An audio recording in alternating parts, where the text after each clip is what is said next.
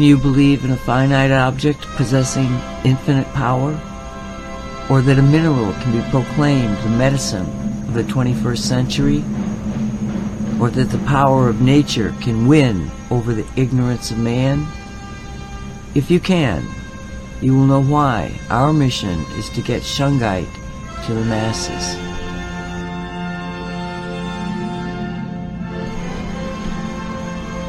You are entering the Shungite zone. This is the Shungite radio show produced by Cosmic Reality Radio.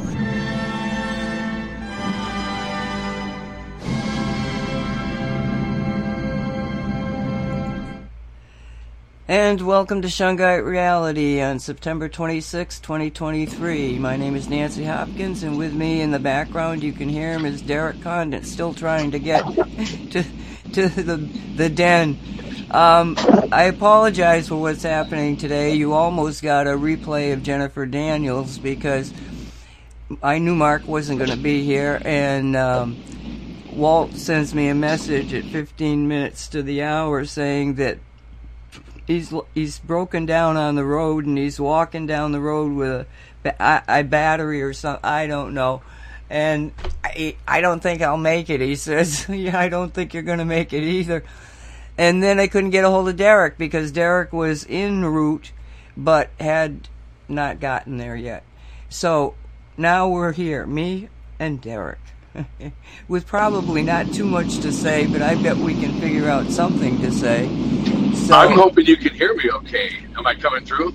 You're coming through, but you know it's not the best signal in the world, but we'll deal with it. Yeah, and it'll change because, like she said, I'm en route, so I'm driving the company van to Bigfoot's den, and I'll be there in about 15, 20 minutes or so. So plenty of time for the last half or the second half to be done on the computer. Okay, and all right, so you're en route, and you're en route to the den, Bigfoot's den. Yes? Yes, I am. That's exactly where I'm headed now. I'm there every day, 7 days a week right now, building it out. I guess we should probably say what Bigfoot's den is for those that don't know. But it's where Mystical Wares is expanding into a nearby city called Cedro-Woolley, Washington. And actually, one of the most historic buildings called the Woolley Market. So we're opening up it's kind of evolving from a cafe more into a restaurant, but it's still a cafe, pub, and arcade floor all combined for the local community. So that's what we're doing. There's a lot more than just that, but Bigfoot's Den, of course, is a play on the local lore of, truth of Bigfoot and Sasquatch. So we've got all kinds of Bigfoot carvings in there, artwork, all sorts of things I've been doing over the past few days. So I'll have to, at some point, share some of those images. But before I forget, there is a website for Bigfoot's Den. So it's Bigfoot's, so that's plural, BIGFOOTS -den.com. Now, Nancy, here's where it might start to get a little bit loud because I got diverted back onto the freeway. So if need be, I'll mute for this little bit. Just let me know. Okay, you can mute. I will. I'll just say something here. There's been some people that have said, "Oh, Derek must be doing very well if he can have another business." And I'm here to tell you that no, that's not the situation. What the situation is the same situation that any small retail person or business will encounter, in that you start out and you have a lot of customers and you got a lot of activity, but there's only so much that a customer is going to buy, because if they've got everything in your store, they're not going to continue to buy. That's part of it. Okay, is that the fact that he got up and running and was running for the entire pandemic and expanding was unbelievable. But he did. But in the last year, things have fallen off because people are, from the standpoint of the internet, every small business on the internet is getting the effects of what's happening in the country and the economy and everything else. So people just aren't feeling comfortable spending. I'm in that position. You know, I'm not buying stuff that I would like to buy because I've got projects to do, but I can't do the projects because I really don't want to put that money out because I don't know where the money's coming from. So I understand it. I'm good, but, you know, I just have to be a little more careful. But there's people out there that, even being very careful, they can't. So the economy is in trouble all over the place, and Derek was in trouble. So I said to him, I said, look it, you know, it is what it is. And if you have to, you know, stop the business, liquidate, find another way of making a living, then that's what you've got to do. But Derek is Derek, and all of you can do this, okay? It was like, when he started realizing about probably 6 months ago that he was getting in trouble, and he's a good businessman, he's one of the best I've ever met. When he realized he was getting in trouble, he thought maybe he should move the business to another location that would be more conducive, to a new, let's say, clientele, but B, the place where he was located was having problems with homeless and drug addicts, and he's in Washington State, you know, this state that wants to be blue, and Seattle is not very far away, and so you're getting the impact of that happening. So he thought, well, maybe I should move the entire business.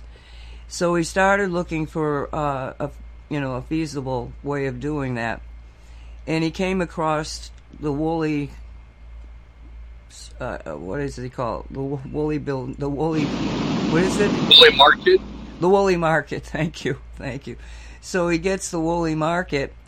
He finds that it's a huge place. It was a market, and before that, it started out as a J.C. Penney's building. So he puts in a bid and everything, but they had somebody else they wanted, and so that fell apart. And his concept at that time was to take mystical wares and move that business over to, you know, this new place. That was what he was thinking. So it fell apart. So now he's 6 months into it, and he's even in a worse situation. And this is where the woo-woo comes in, all right? Because when he first started talking about that, I was getting like, that doesn't feel like something that should happen. But I didn't know exactly why I was getting those things, even before he wasn't able to continue with that. But this time, he looked at it differently.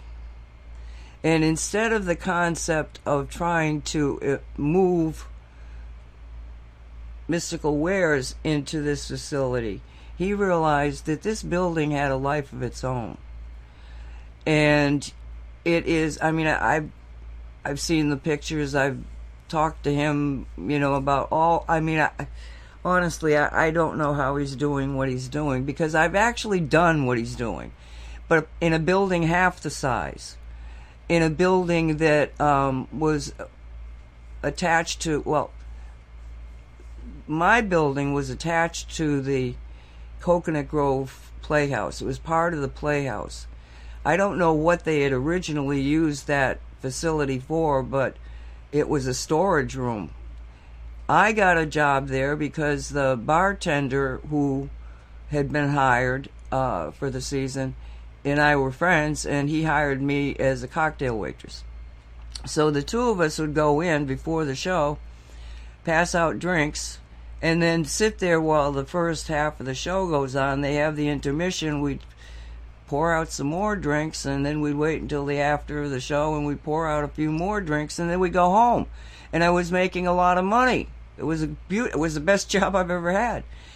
And I also got to meet certain people like Nimoy, Mr. Spock.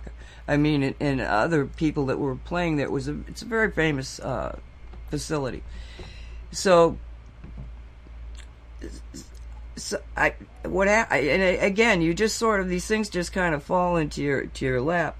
Somehow or another, we got interested in what's on the other side of that door. And when we went in there, it was it was just chock full of just storage crapola.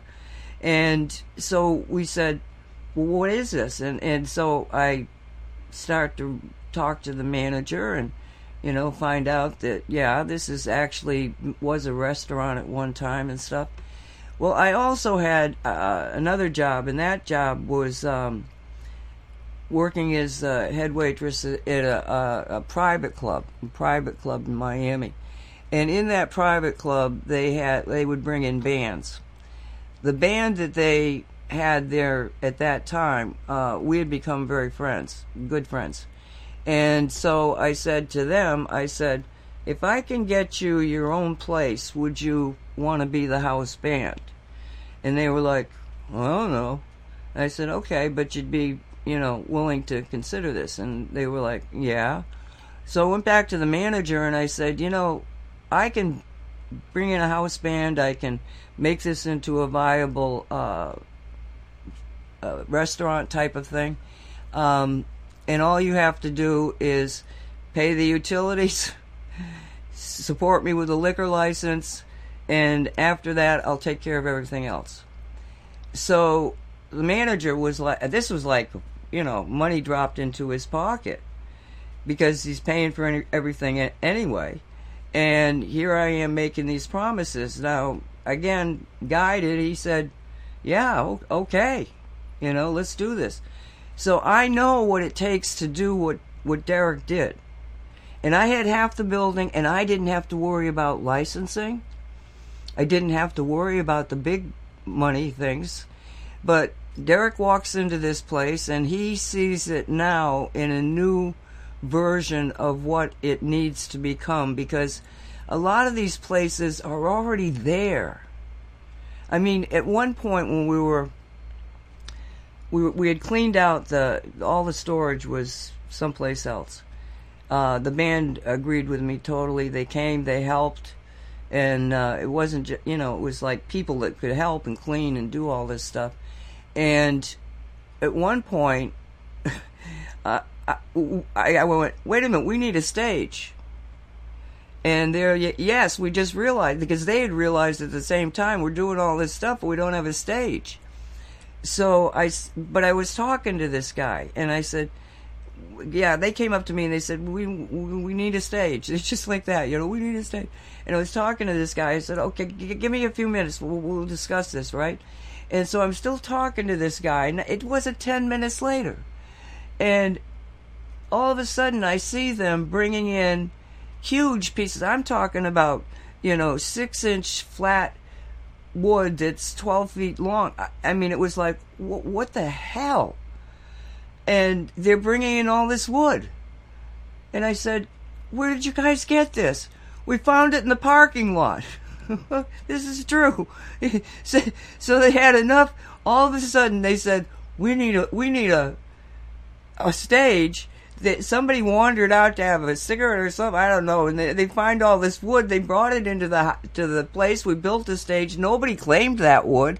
Nobody came and said, hey, you stole our wood. None of that happened. So we have this stage built. We get the stage built. So a little bit after that, somebody else comes into the building.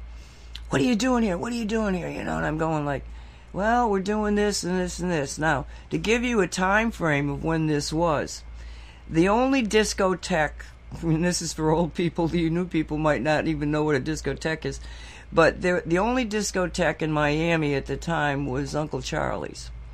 And Uncle Charlie's had been brought down from New York City. Oh, there's this famous restaurant that had gone disco, and they were part of that, but they decided to come to Miami and start a second one.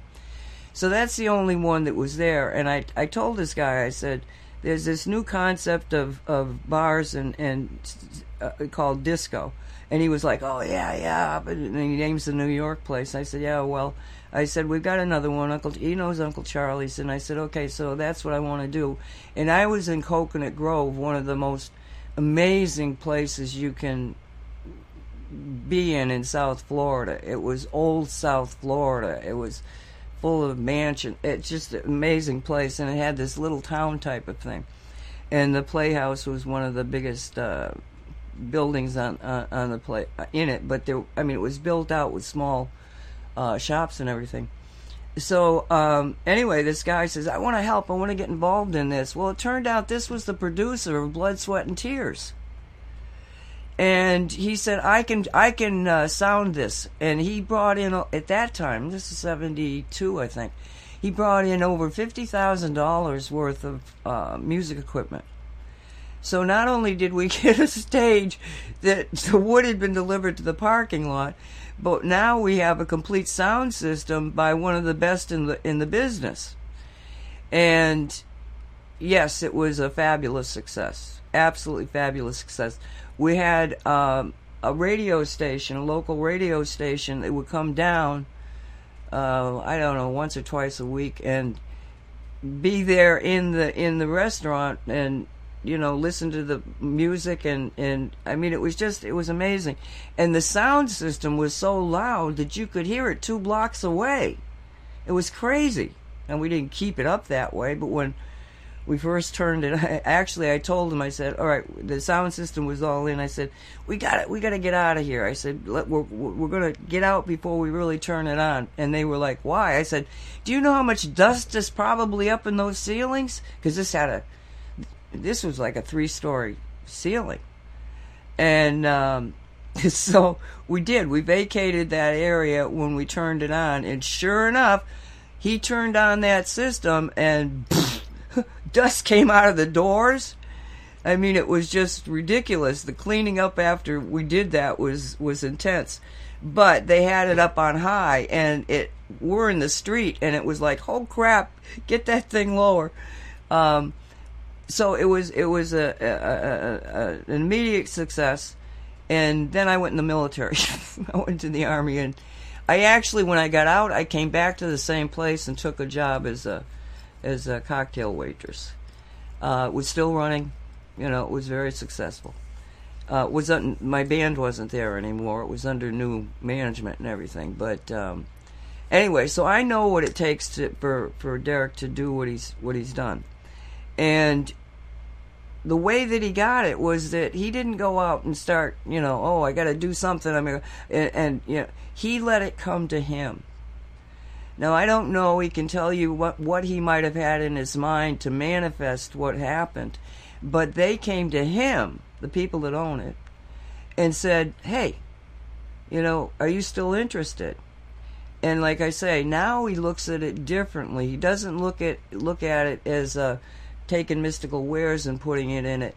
And I know that we've talked about this before, Derek, but I just want you to give people a feel for all that you saw, and I'm assuming, I mean, I'm talking because of the sound system problem, but I'm assuming that my rendition of how you got it is fairly accurate. Are you there? Okay, I'm just had unmute. I'm literally only a couple minutes away from the den right now, so the noise will change. Hopefully I'll come through better audio. But yeah, that was it. It's just I didn't know you could get into all that, but that's good because it took that time and then told them some of the backstory as far as how it wasn't a meant to be thing for mystical wares. It's supposed to be its own thing, as we're finding out, because there's, I don't know how many thousands of people we've been contacting now, be it online or in person or just told about, and I'm not exaggerating. There's some of our posts go over that. The initial post of the den, you know, calling either Bigfoots or the den, whichever, but I don't know, 20,000 something hits just from announcing it. And then the people that have come by, and they're so friendly too. So the community members, because they're working 7 days a week building it, painting it. It's 18,000 square feet, and every inch had to be touched and or something removed or fixed. But while I'm there doing that, just creating it. The number of people that come in and tell me how excited they are for what we're doing, because it's a community space. It's actually 3 floors if you count the bottom one, the basement. That's just storage and whole walk-in coolers and stuff. But we're using the main floor, which is it's opened space. So if anybody gets a chance, there are photos on the website I mentioned. But that's where just a beer and wine bar will be, but with restaurant tables and cafe and food, Bigfoot-sized pizza, stuff like that. And we're having fun with the menu. But the really fun thing, which makes it family and community, and I'm jumping through those hurdles of getting the liquor license myself for all of this. That's such fun. It's just time drama there, really. But the fun thing I was going to mention was the game floor. So the entire second floor, we're not talking about small floors here, is what we're calling the game floor, where we don't, I'm going to say nickel and dime, I should say quarter, people or parents to death on these arcade games. So I've literally ordered, I think it's 8 or 9 at this point, brand new arcade games that don't take change. And they have dozens, and one of them is 60 games on it alone. They all get on the internet, and so you can play against people across the world. Pool tables, skee ball, basketball hoop inside of there. Mini ones, of course, but that's in there. Like, I don't know whether you'd see them at maybe a Chuck E. Cheese or something. And additional things from beanbag toss, they call it cornhole around here. So games like that, and other stuff I'm just forgetting right now because, again, I'm driving. Where what you do is you buy access, and it's just $10 an hour because I've done the math on this. I've been there with small kids to Chuck E. Cheese's and arcades, and you'll go through $20, $30, $40 easily on just quarters, or, well, it's really dollars for arcade games now. So then you buy access to the whole floor, and everything's included unlimited. So they get to do it all as many times as they want, so that way it's more family-friendly. So that was an idea. I don't know, it could be done somewhere else. I have no idea, but it's happening here so that, it benefits the community as well. And then, we get customers in there, and the whole thing can just progress. And I'm pulling up now, Nancy, if you want to ask anything or get into anything. So you'll hear some doors slamming here. I'll mute where I can. I'll be there literally in about a minute. Okay. I'll stay on. I'm here, so I'll just stay. I'm just driving really slow, but I'm getting close. Because I'm there today. I don't know what's going to bore people. You lead the podcast. We'll go whatever direction you want. Because I was going to say, hey, here's what I'm doing today. And I'm like, well, they don't want to hear that. Well, what are you doing today? Well, actually, I'll get photos online eventually, but on the lower floor, it's at least 50 foot up. I'm not kidding either, to the ceiling, because the second floor wraps around like a horseshoe around the bottom floor, because, as Nancy said, it's a grocery store as well initially, and the JCPenney's. There's a lot of things initially, the JCPenney's, but the ceilings are high, so you look up, it's literally 50 foot. So what one of the last owners did was string some outdoor lighting. So think like LED bulbs, maybe every foot or so, and it's like blanketed across 10 or so rows of it. And I liked the lighting because we're going to have our own Bigfoot Idol, of course, a play on American Idol, but Bigfoot Idol karaoke night with the locals and do stuff like that. And they'll have words and things. So I wanted the lights for that type of stuff, but I didn't like the look. So I spent all of yesterday up on a ladder stringing fake ivy across these things. So now it's a canopy, because, of course, Bigfoot's den, well, I hope other people are thinking about it this way, maybe it's just me, but I want to kind of look like Bigfoot's den, so it's all wood. There's cedar planks, not planks, but support beams that hold up the whole place. I mean, they're at least they're longer than 50 foot because they span 3 floors. So, but regardless, wood, that type of feel. So I wanted to bring in, and I had dozens of plants, live plants I brought in as well. And now I'm going to switch for a minute here because I'm going to come off of the vehicle. Hopefully, can you still hear me, Nancy? Hang on, it says speaker off.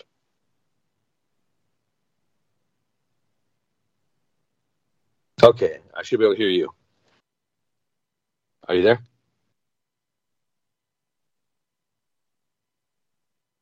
I'm going to go inside. I'm going to mute for a minute. You just talk. I'll be right there.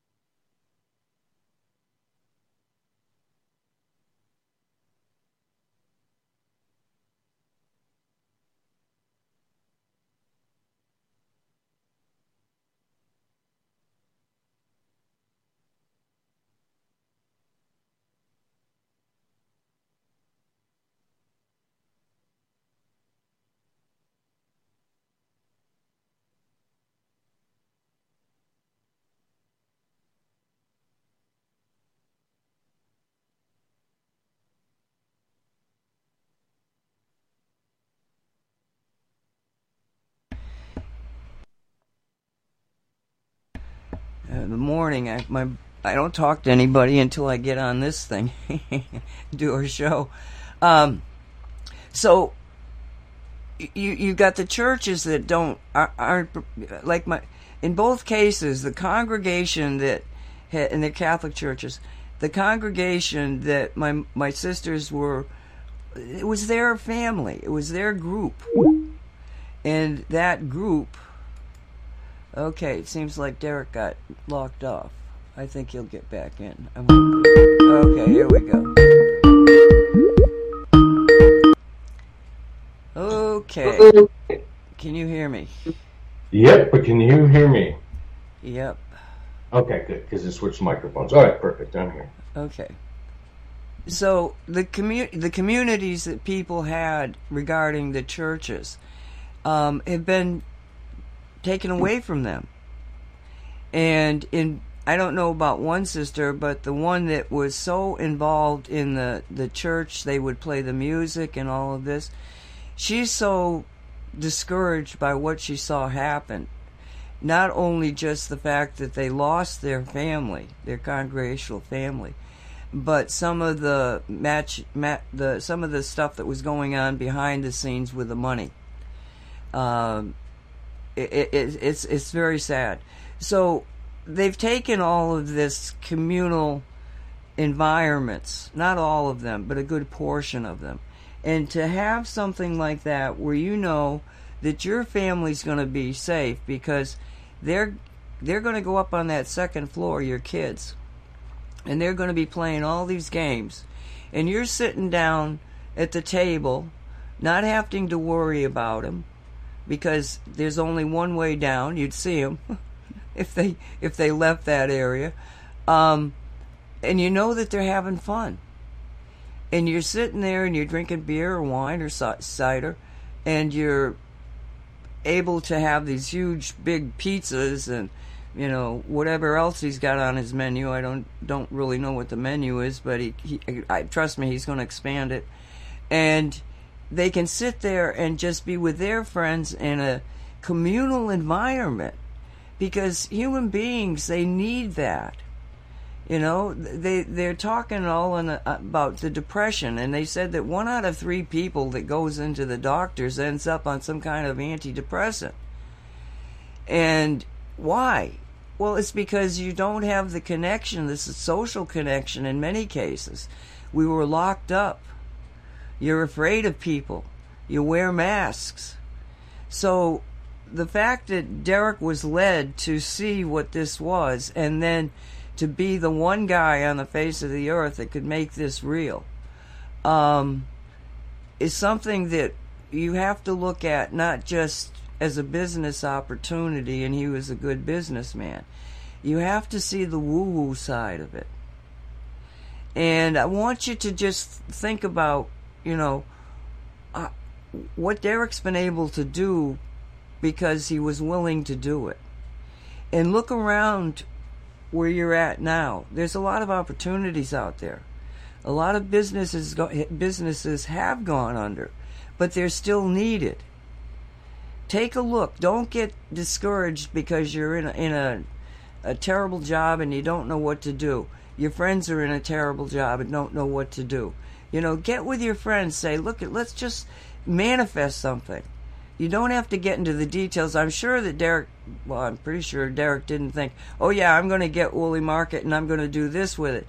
He was putting out, I'm going to let you talk about that. How did you manifest this?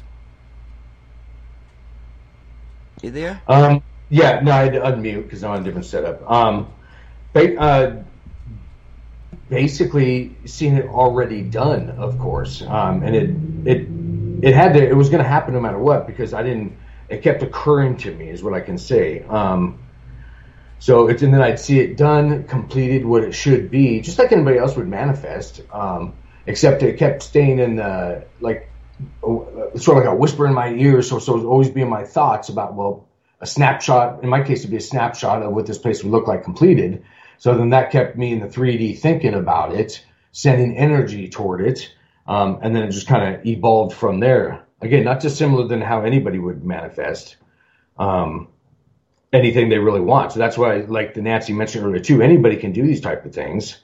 It's just, knowing that it can happen, and it's not just others, and you can do it. I'm not talking about just a Bigfoot's den type place. I'm talking about anything you need in your life. That's why I also appreciate that story Nancy was getting into, because things just kind of rolled out. All of those synchronicities, the breadcrumbs, that's what I've been doing too. And then this place is getting built.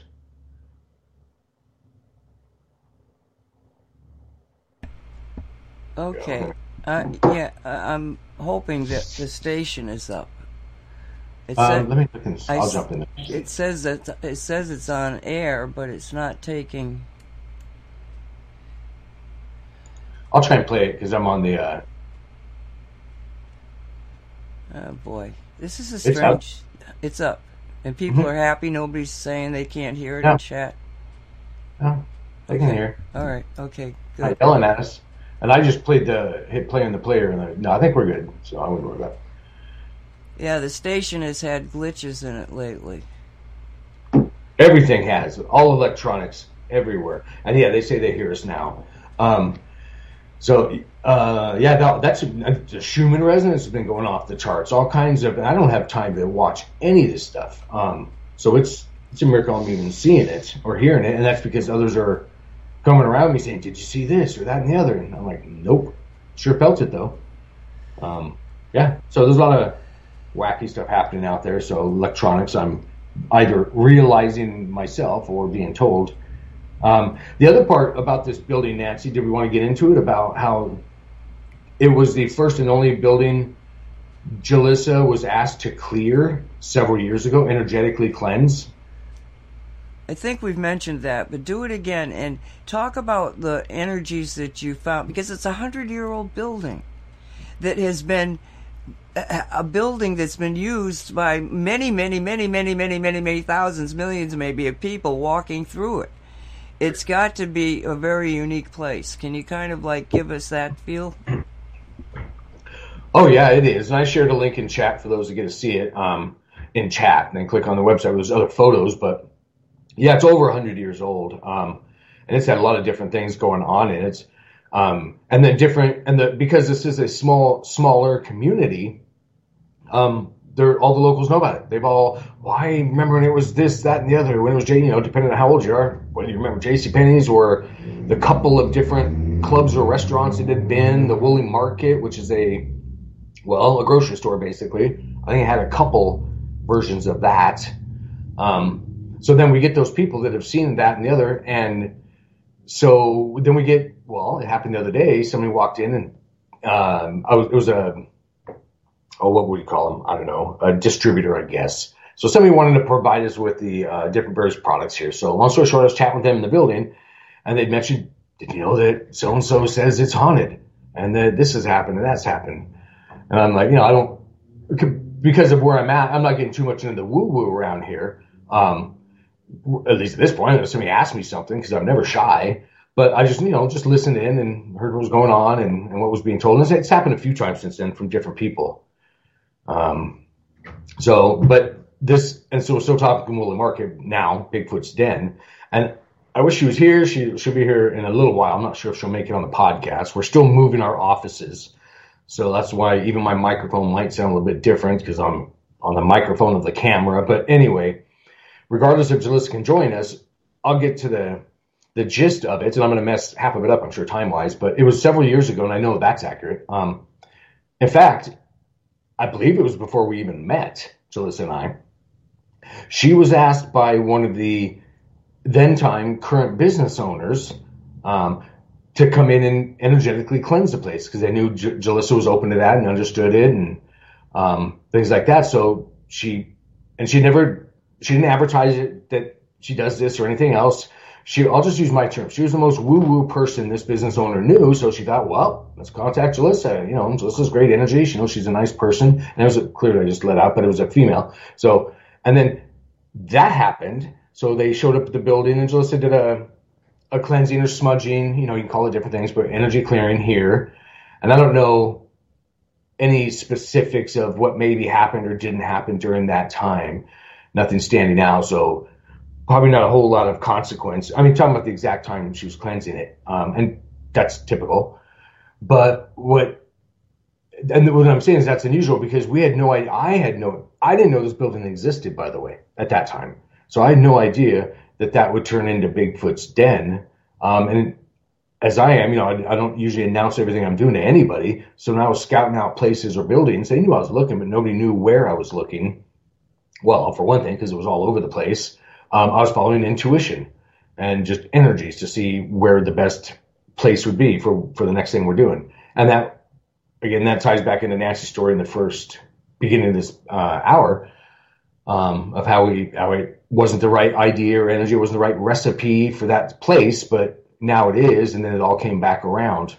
And then, what just happened, and I just went to the basement, so here's just Nancy. I don't know how much I've told you, but I'm up on the 3rd floor right now, so I can literally look out my office window down on the stage, and there's a stage here, or the cafe floor, we'll say. But I guess I am on the 3rd floor, because of the basement level is what I'm saying, and that's another, 9,000 square feet at least down there. So a whole nother layer underground. And we go down there, so I'm up 3rd level where the game floor is.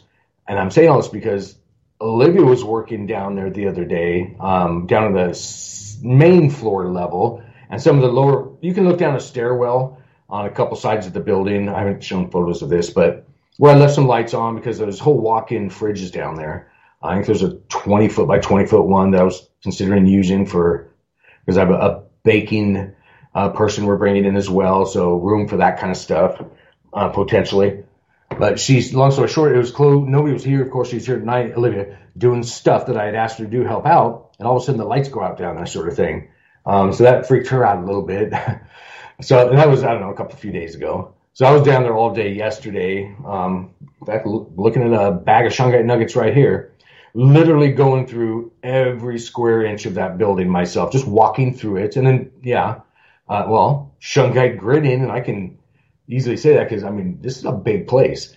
So I'm dropping these nuggets just by the hundreds, probably 100, in every nook and cranny on top of a cooler. And we're also integrating, of course, Shungite magnets and stickers. It'll vary on the thing I'm talking about. But for this conversation, it was nuggets because I wanted to get in just everywhere, cleaning the place out. And then I also burned some, not that that's why we're getting in this conversation, but I also burned some Palo Santo. It's one of my favorites that some people use for smudging as well. I like the scent of it.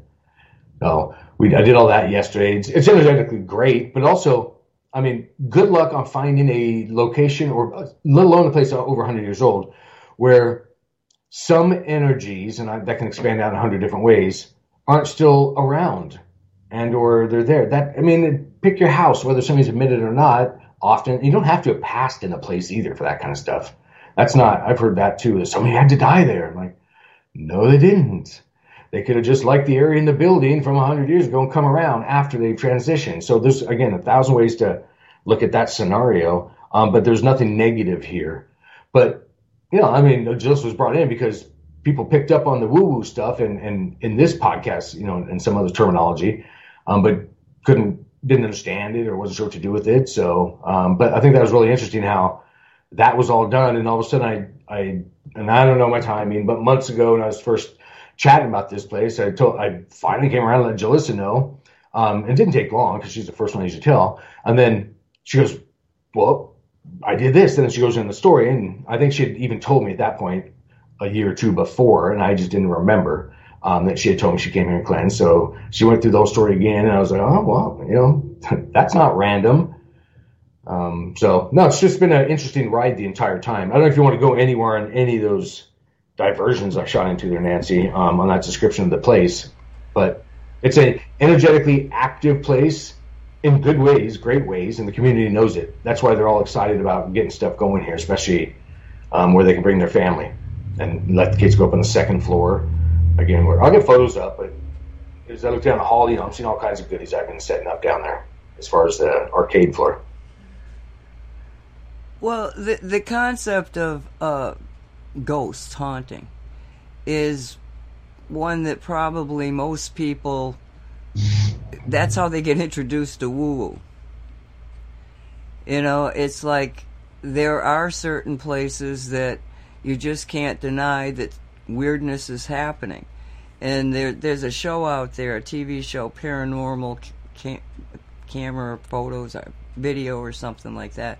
And people send in their, of course, in the day of everybody's got a camera in their hand, send in all these pictures of very peculiar activities that have no explanation except some kind of a spiritual interface. And now with these different pieces of equipment that they use, like that voice analyzer where you ask questions, and most of the time I don't hear what they hear, but they hear it. But sometimes it's so clear that you go, whoa, and it's a direct answer to whatever question, like, what's your name? Robert. That type of thing. But when you're talking about, so I've watched, I've been decades looking at this stuff, and I've heard so many weird stories that I actually wrote a book called The Valley once. It's a short story about a haunting that was absolutely a haunting. But when you're in some place like that, where is it like a thoroughfare of ghosts, just spirits who haven't passed over? What are ghosts? I know that some people have a ghost attached to them. Like there's a great story about this grandmother that every time this guy would move, the grandmother would move with him. And so the grandmother was haunting him, not the location. But like you got a Civil War environment. Like I went to it would be, you guys would know it as Bull Run. It's in Manassas, Virginia, and they have a park that was the battlefield of Bull Run, the first one. There was 2 battles in that area. And I went on over there, and it's beautiful. It's farmland, basically. And there's a museum, and there's, throughout the grounds there, which are a few acres, you have, different cannons and where the batteries were and, what happened and stuff.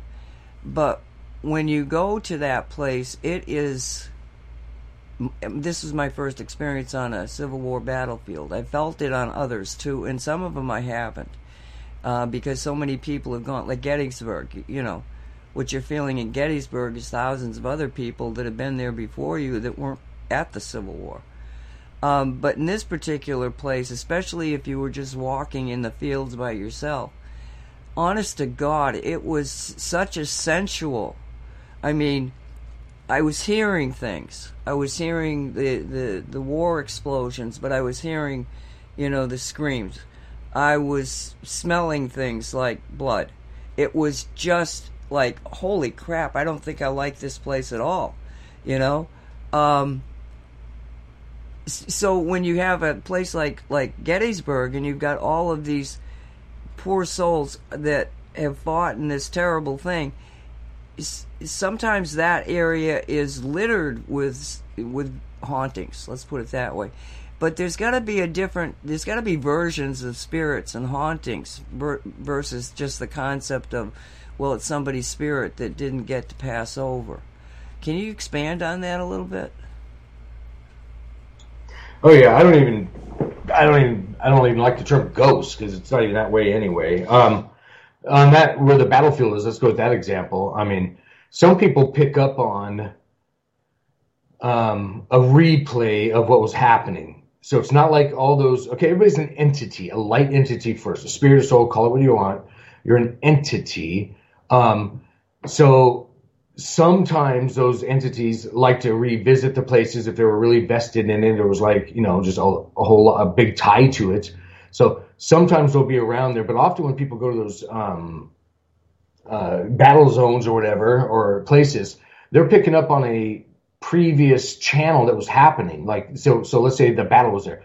Well, they're going to tune in to like a copy of that battle. That doesn't mean all the entities are still there all playing that part or anything like that. And then sometimes, because it's a high energy place, because a lot of people have past there, a lot of trauma, a lot of energy. Some entities go there to view that. It's actually, it goes on and on from there, but there's not a ghost. I mean, so usually people are picking up on what they call a ghost, a glitch in the matrix, I'll just call it, a past thing that had happened they just tuned into on another channel, because time's not a thing.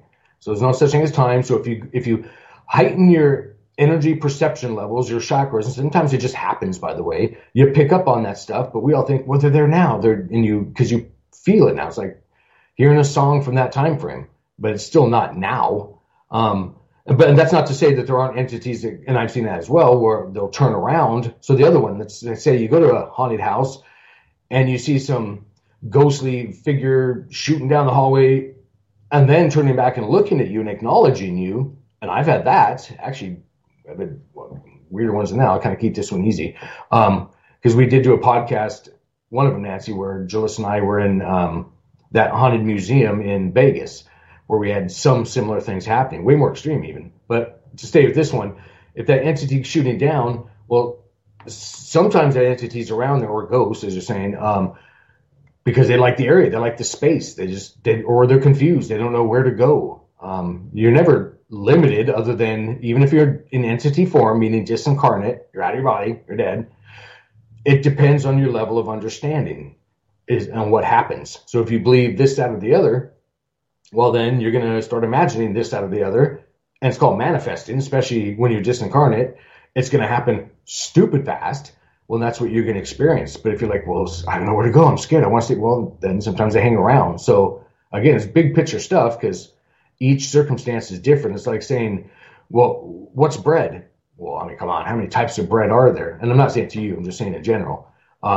So in the ghost thing, it really depends. I've had some turn around and look at me, acknowledge me, so they weren't past songs being played or memories going on. And I've seen some where some turn around and they're awake in the moment. So meaning, let's go with the battle. It wasn't a battle scene, but let's go with that example. I went there, was asked to perceive the environment. I saw the battle scene happening. Some of those entities thought they were still doing it. Some of them saw me. It was just, it's never a one thing covers it all. It just varies, because there's so many players in it, especially on big moments like that. So what I was getting at was some of my Hitler's hideouts I was taken to when I was in the army. I was taken to several of his places in Germany. That's where I was stationed most of the time. And then perceived stuff. I wasn't trying to get in that whole story, but that's what I was saying was, sometimes there are entities there that would see me tuning into them, to where I could imagine they look kind of like ghostly to where I would look ghostly to them as they did me, because there's kind of a blend of frequencies. And that still happens now. So if I'm doing a session with somebody, if I tune into somebody, they can be alive or passed on. It doesn't really matter. It's always a play of both of us. How much energy do we want to put toward it and focus? And then some come in clear and some less clear. So I don't know if that helps at all, but it's really all over the place as far as ghosts and entities and all that. Well, I hadn't really thought in terms of they're not necessarily locked in space. You've gone to the space that they were at when they were alive. Yeah. Oh yeah, exactly. Yeah, and you can get a crossover. You can see, I've done it here, where you can perceive this place with an overlay. So it's like being between two radio stations. You're hearing country music and you're hearing disco at the same time. Probably no disco stations anymore, so I better get a better analogy. But a different radio station or genre kind of blending over. So it's same thing can happen here. It depends how heightened you are. Get excited and activate your heart chakra and just get, and then you're going to pick up on more. You may walk into a space and get a blast of energy. Like, who knows? Sometimes you may randomly want to cry for no reason. I'm not saying that's always the case, but that's a strong example one that most people have felt, where they feel that welling up of energy around the heart chakra. Like, what the heck is that from? I'm not all emotional right now. Well, those are frequencies you're feeling, they're energies.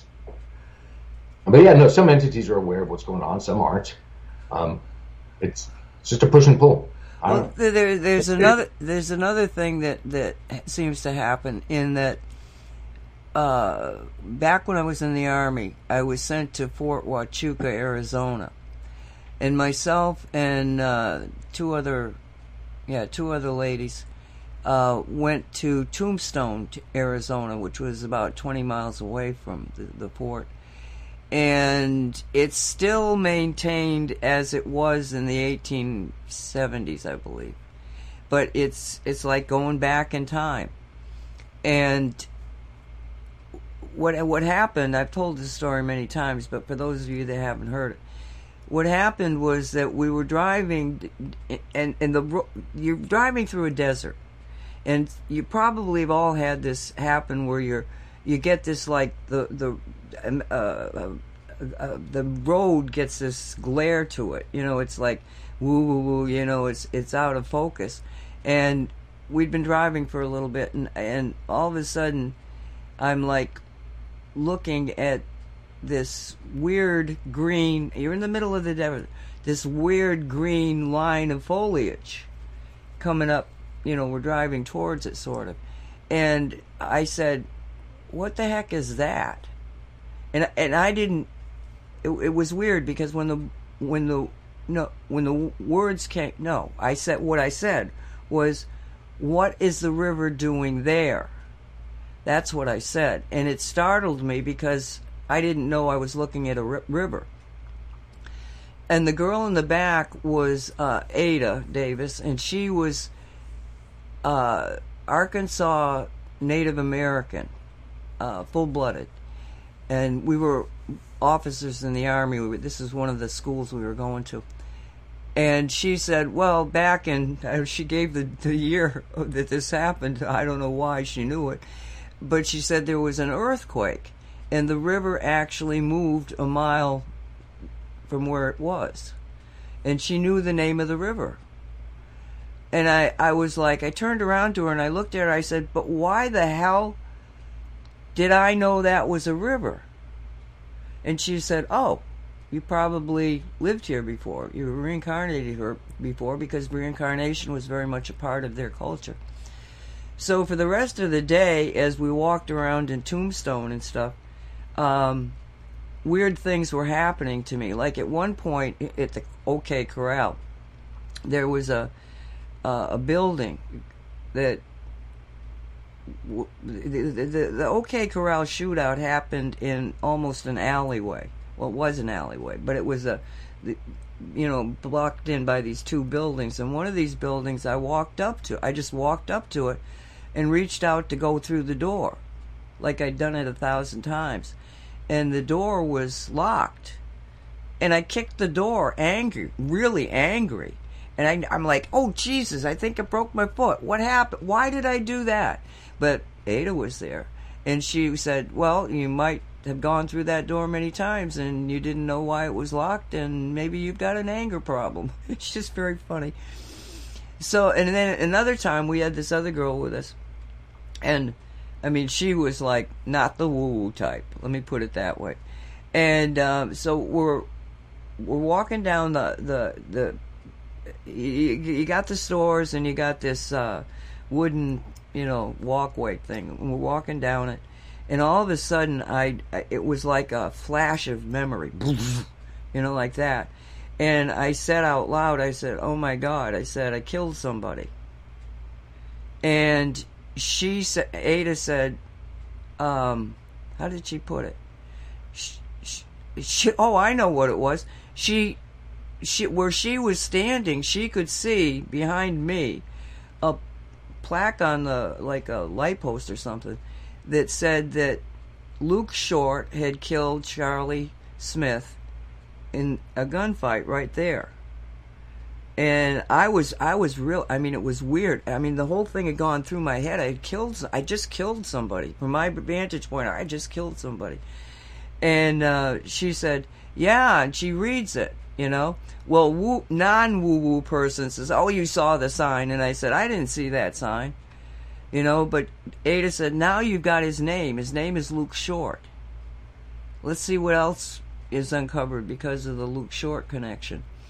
And I'm telling you, every place I was walking into, like years later, I went back and the same thing was happening, and I walked into we were in the museum that was actually originally the courthouse, and I was with some other people, and one of the guys he was a Edgar Casey devotee, and I told him about the Luke Short thing, and he found this table that Luke Short had actually dealt Pharaoh. It's like a poker game, but it said Luke Short dealt Pharaoh here.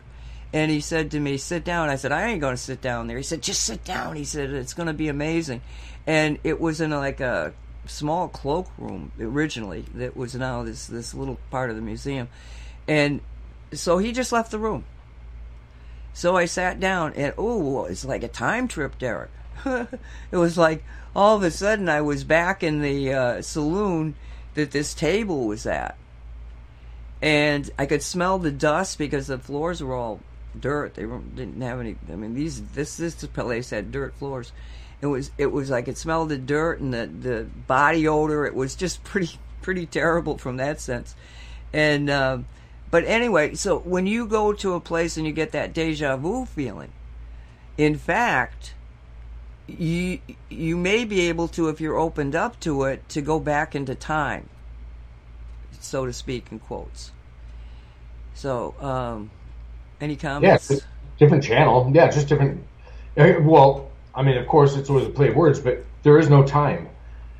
So we just all need to remember. I know it's hard to really work that in because it's so ingrained in us, but time's not a thing. We're not limited to it. When I remote perceive or remote view, I'm not limited by time, and neither is any other remote viewer. So, no, and the more we realize that, you don't have to explain it on some big-brained physics level to have it be part of your reality. No, you just have to accept and go, okay, well then, and then it becomes less of your reality. And then you get to manipulate that fake thing called time, and then use it to your advantage. You can stretch out time. You can short. I did it literally yesterday. I didn't know we were going to talk about time on this call because I work about 14-hour days right now, 7 days a week, and I'm thinking, and sometimes more, believe it or not, and I was thinking, well, I need to make it my perception feel like I have more hours in the day, so I need more time, is what I was literally doing. And so I was and then literally, and I don't think about it after that. I just do it. I realize that the realization, like, oh, you can do that woo stuff, do it, boom, move on, 100 miles an hour, the next thing. I don't give it any more thought than that. And then all of a sudden, the next day, I realize, oh, how do I have time to do this? Not thinking that just the day before, because again, I'm working just so much doing it, that I had done that. In fact, I didn't think about it again until you just mentioned time, Nancy. Otherwise, I wouldn't have focused on it again. But I found time yesterday to do different things, which is the image I just shared in chat, by the way, because I wanted to show, because I had mentioned it. While you were chatting about time and ghosts here just a minute ago, I kind of leaned out my office window and took a photo of the downstairs, that canopy, that ivy, and the wood beams and all that, so people had an actual visual. But yeah, no, so the time thing, just remove it from your recipes, as I like to term it, and it won't be a limiting factor anymore. Yeah, I knew you were doing that because I'm going, he cannot possibly be doing what he's doing in the time that most of us have. No, I have no choice because too much stuff I need to get done and this, that, and the other. So, we just have to. I love it. All right, let's take a break. It's top of the hour. So, Craig Stewart, Shungite, We the People. Well, if I didn't do that, let me see.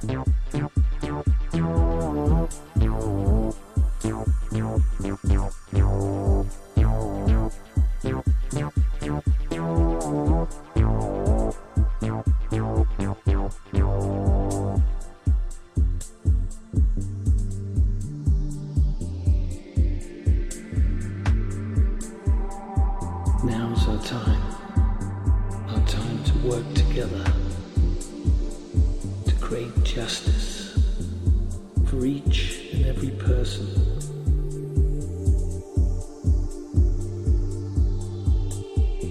The people are coming. It's never gonna stop.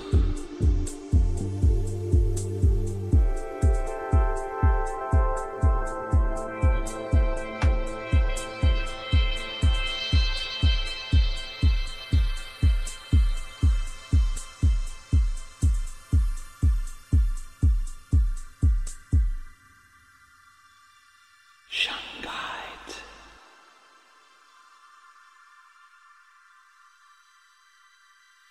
Shungite.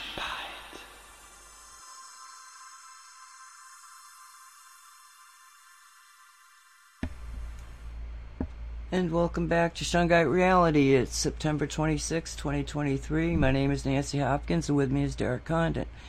I'm assuming you're there. Yes, Derek? I am. Okay, awesome.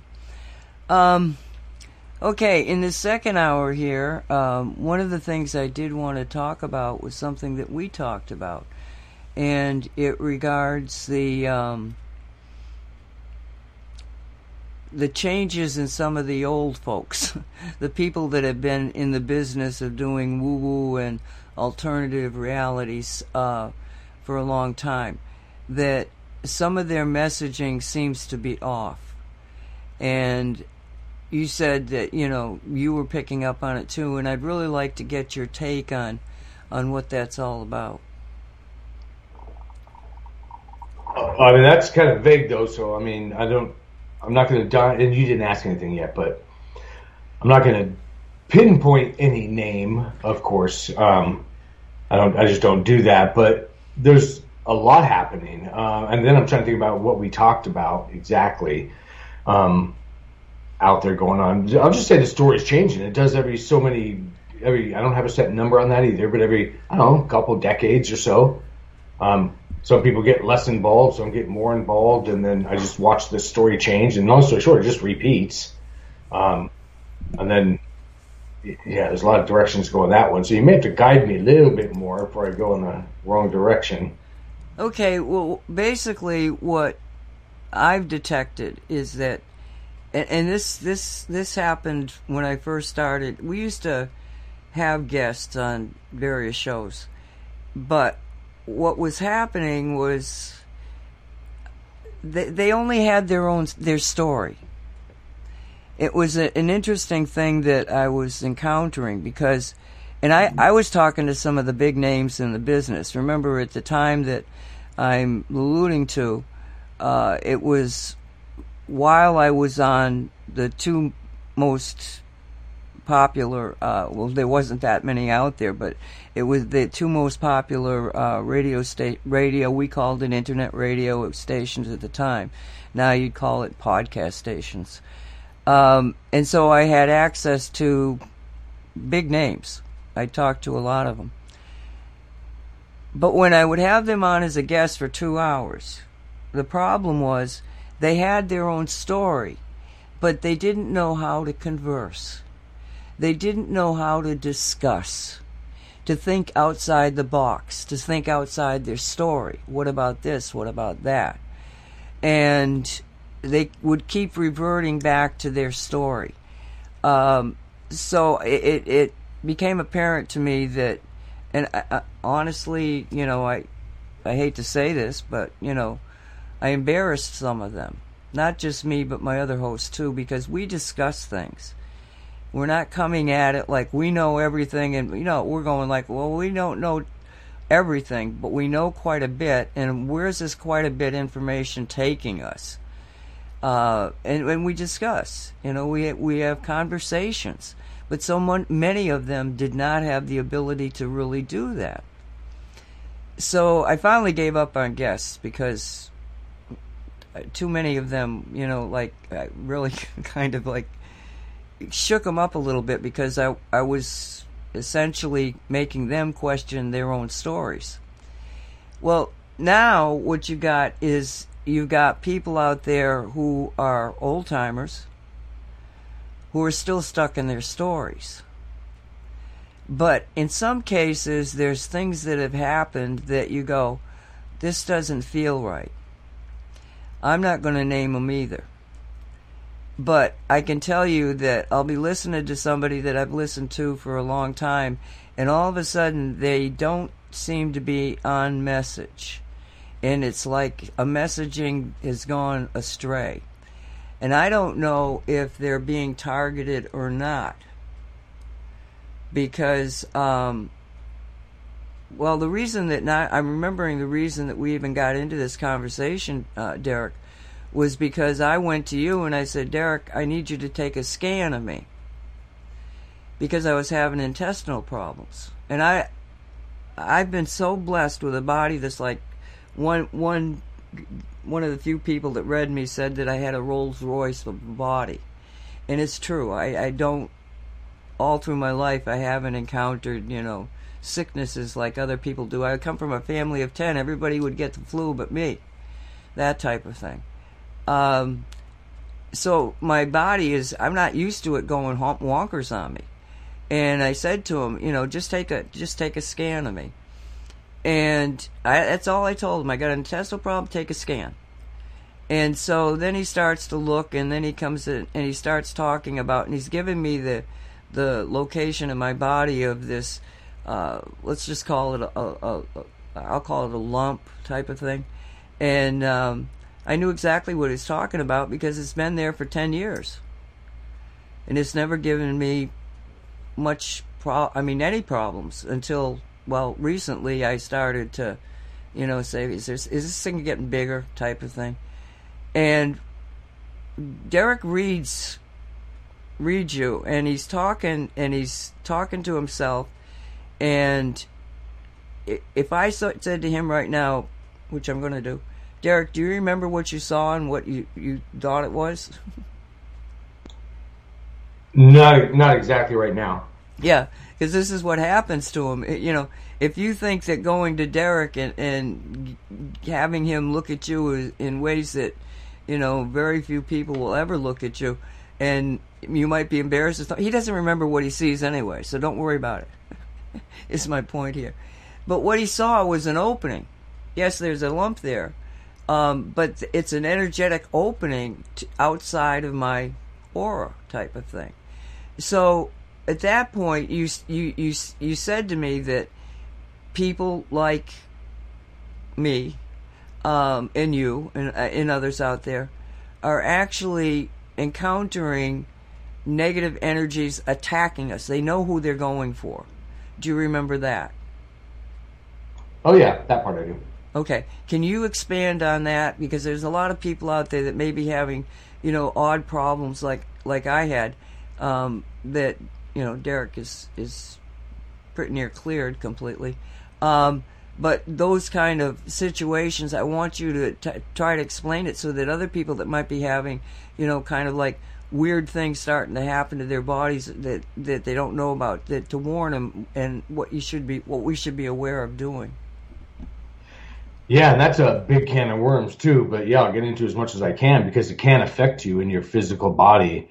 It's not like I'm immune to these things. It affects me as well. I just tend to pick up on it quicker than I do stuff. But it does happen to us all. So there are, you can call it entities, energies, but stuff that focuses on you, and it can be good, bad, or indifferent. But too much energy in an area kind of affects. I'll just say, I got to give you an example so I can actually make this digestible. That if it's an energy thing, God, this is so tough just to go off the top of my head without actually reading somebody doing it. If there's somebody focused on you, an entity, let's say, because there are and that's a really vague comment there too, saying entity, but let's say there's one out of alignment with you focusing on you in whatever way that is, that affects your biofield or aura and kind of makes it a disruption there. And as long as that, and some people call those attachments, some people call them implants. It's a disruption in your energy field, from my terms. And if you don't, at some point, realize that something's going on, and then use your metaphysical tools, whatever you have at the time, to take care of it, it can manifest physically. which is something that's happened to me as well, which a stomach issue, let's say. So if all of a sudden I'm feeling a stomach problem or I'm having issues there, and this is something that's not uncommon to a lot of us, you can usually tie it back. So you're not typically going to be able to look down and go, whoa, there's some big crazy entity attached to my belly and causing this issue. No, it's usually, an energy thing. And even that's kind of frustrating because it's such a vague word. But that's one of our energy centers that are easily affected. Not just but your throat as well. So your throat chakra, your midsection. I mean, you can loosely think where your chakras are. We'll just talk with the ones they tell you about. But that's where the weaknesses can happen. So then you don't have to know if it's entity 1, 2, and 3, or if you stepped into this frequency while you were at the store or whatever. Our jobs are just to realize there's something going on, and it's not just physical, because nothing is just physical. That's 10% of reality. 90% is metaphysical, frequency, the woo-woo, energies. And you're never disconnected. It's always all of that. So then in the physical, we got to realize that there's something going on. And again, you don't have to know what it was, but then you do your woo-woo stuff as far as your imagination and emotions. And I go through my armor process. So I'll, again, put myself in that buckyball container, imagine it full of just love, and then imagine yourself and get excited that you already are healed, not having remember ED there, no ING.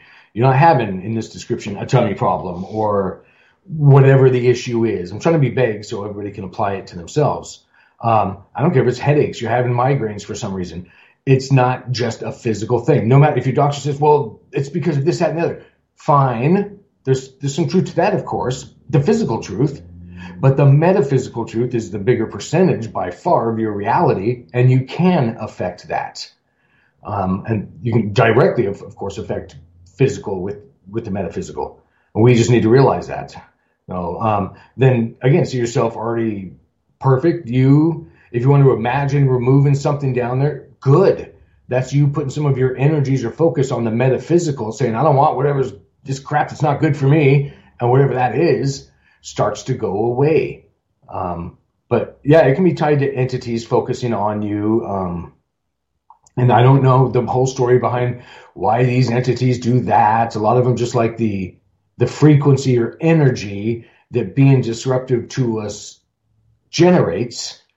And so I've heard of terms, well, they eat that energy and blah, blah, blah. Well, I don't know about eating it, but I mean, they do use that energy. It helps them because if we get heightened, let's say we get pissed off, we tune so many frequencies in the physical that makes space for others to manipulate it or do stuff with it. And then sometimes those get called attachments. It's like, so if we're really mad or heightened energetically, you're covering or you're broadcasting on more frequency ranges than you normally are. So you're going to affect others. They're going to pick up on you, things like that. And I'm saying mad and angry because when you broadcast that energy or frequency, guess you're going to tune into like-minded individuals or energies. That's how they, at those places, get you to tune into the battles you were talking about earlier, Nancy, in the first half. Because you're going in there thinking about it. You're expecting it. That's how you tune it in. But you can do just the opposite, too. So all of a sudden you think, well, I went in this haunted house and I got this attachment and blah, blah, blah. Well, then you got it energetically because it's not physically in your pocket. Well, then you got to use your imagination, emotions, and get rid of it. And there's no concrete or set way to do that either, by the way, because there's so many belief systems or understandings and clubs on this planet that will tell you how to affect energies. Well, it's something to most of them, if not all of them, to one degree or another. So use whatever ingredients you have, but just think positive, because if you're trying to remove negative with negative, doesn't usually work too well. You usually heighten that same frequency. So let's say I get an attachment, an entity attachment, and there's some bad guy, ghost or goblin. I'm just going to make fun of this. Ghost or goblin around me, hanging on to me, mucking with me, causing things to go awry, reset myself, or whatever. Well, I don't turn around and get in some big etheric battle with him and get angrier. And if I do, it's because I'm angry in the 3D at the physical thing going wrong. Well, then I need to slow the heck down and wake up and see that there's more to it, and then do my armoring process. So generate, and that's easier said than done, especially for me. Do that, frequency or energy, and then it removes whatever's out of alignment with you. But we just got to remember to do our etheric hygiene. And that's one way of terming all that stuff. If something's off in your reality, I don't care if it's the thoughts in your head or the feelings around you or the subtle energies you pick up on, put yourself in that space of love, energy, and that's, remember, imagination. And you can imagine pulling butterflies out of your pocket, invisible ones. Well, that alone, just by you having the intention, affects your frequency. So there's lots of ways of doing it. I don't know if you have any questions on any of that, Nancy. Well, yeah, there's a lot of ways of doing it, and you have to. Well, because this is my show, I'm going to tell you what mine is. Mine is basically I have no contract with it. You know, that's the primary way that I look at these things. Is that if I realize I'm off somehow, I'll analyze why I think I'm off. Is it, you know, this, that, or the other thing? But basically, to break that cycle, I just break. I don't have any contract with this. This is not something I want to do. And for me, that works. In most cases. I mean, sometimes there's other things happening that you're not aware of, but you break the contract. No, I don't have any contract with this entity mucking with me. And that's all you have to do, is just, because there does seem to be a rule of contract in the universe. And maybe we should talk about that. You know, what is this concept that we come into this life as a spiritual being in a body, and we go through all of these different, I mean, I can look at it from the standpoint of how I've seen people go through life stumbling and bumbling and not going anywhere very fast. They turn around, they walk in circles, you know, that type of a person. And then you got the people that, you know, if they have luck, it's bad luck. And then you got people like me where I just have been, you know, walking this path of least resistance, following the breadcrumbs of, well, that's interesting. Let me see where that's going. Oh, that's interesting. And following a path, knowing I had a path to follow, even though I didn't even know where the destination was. And so when we're looking at the way we're manifesting through life, what do you think is it in play there? Is it just your higher self with a pre-programmed thing where you don't really have any control over it? Or is it let's say, a situational game where they say, you might want, you know, somebody, I think it was Dolly, that said something about dangling sparkly things sort of show up, and you're on the internet on this one page, and all of a sudden you're in a totally different subject that you were in. You're going like, how did I get here? You kept following links, you know, but to reverse it and go back to where you were, sometimes it's like, I don't even know where I started. So what's your opinion? Is it all of the above, or is there some way that people can get a handle on, you know, especially, I don't think you'd be listening to this if you only had bad luck. I think you've already been brought here to this radio station because you are following your path. Yes, we're a small radio station, but we're very, very influential, in that we're talking to the same type of people, the people that are awake and aware, or searching for being awake and aware. You want to comment? I'll just leave it open. Well, I think it's all the above, like you were saying too. It depends on each person's awareness. So, you know, how much are you aware of is what makes the difference there, and what you can affect. So it's, no, I mean, I didn't have anything specific to add in, but as your understandings expand, so can your awareness. So the more you use think about things that are happening, the more, and then you realize that they do cross over from physical to metaphysical, and that they're all connected.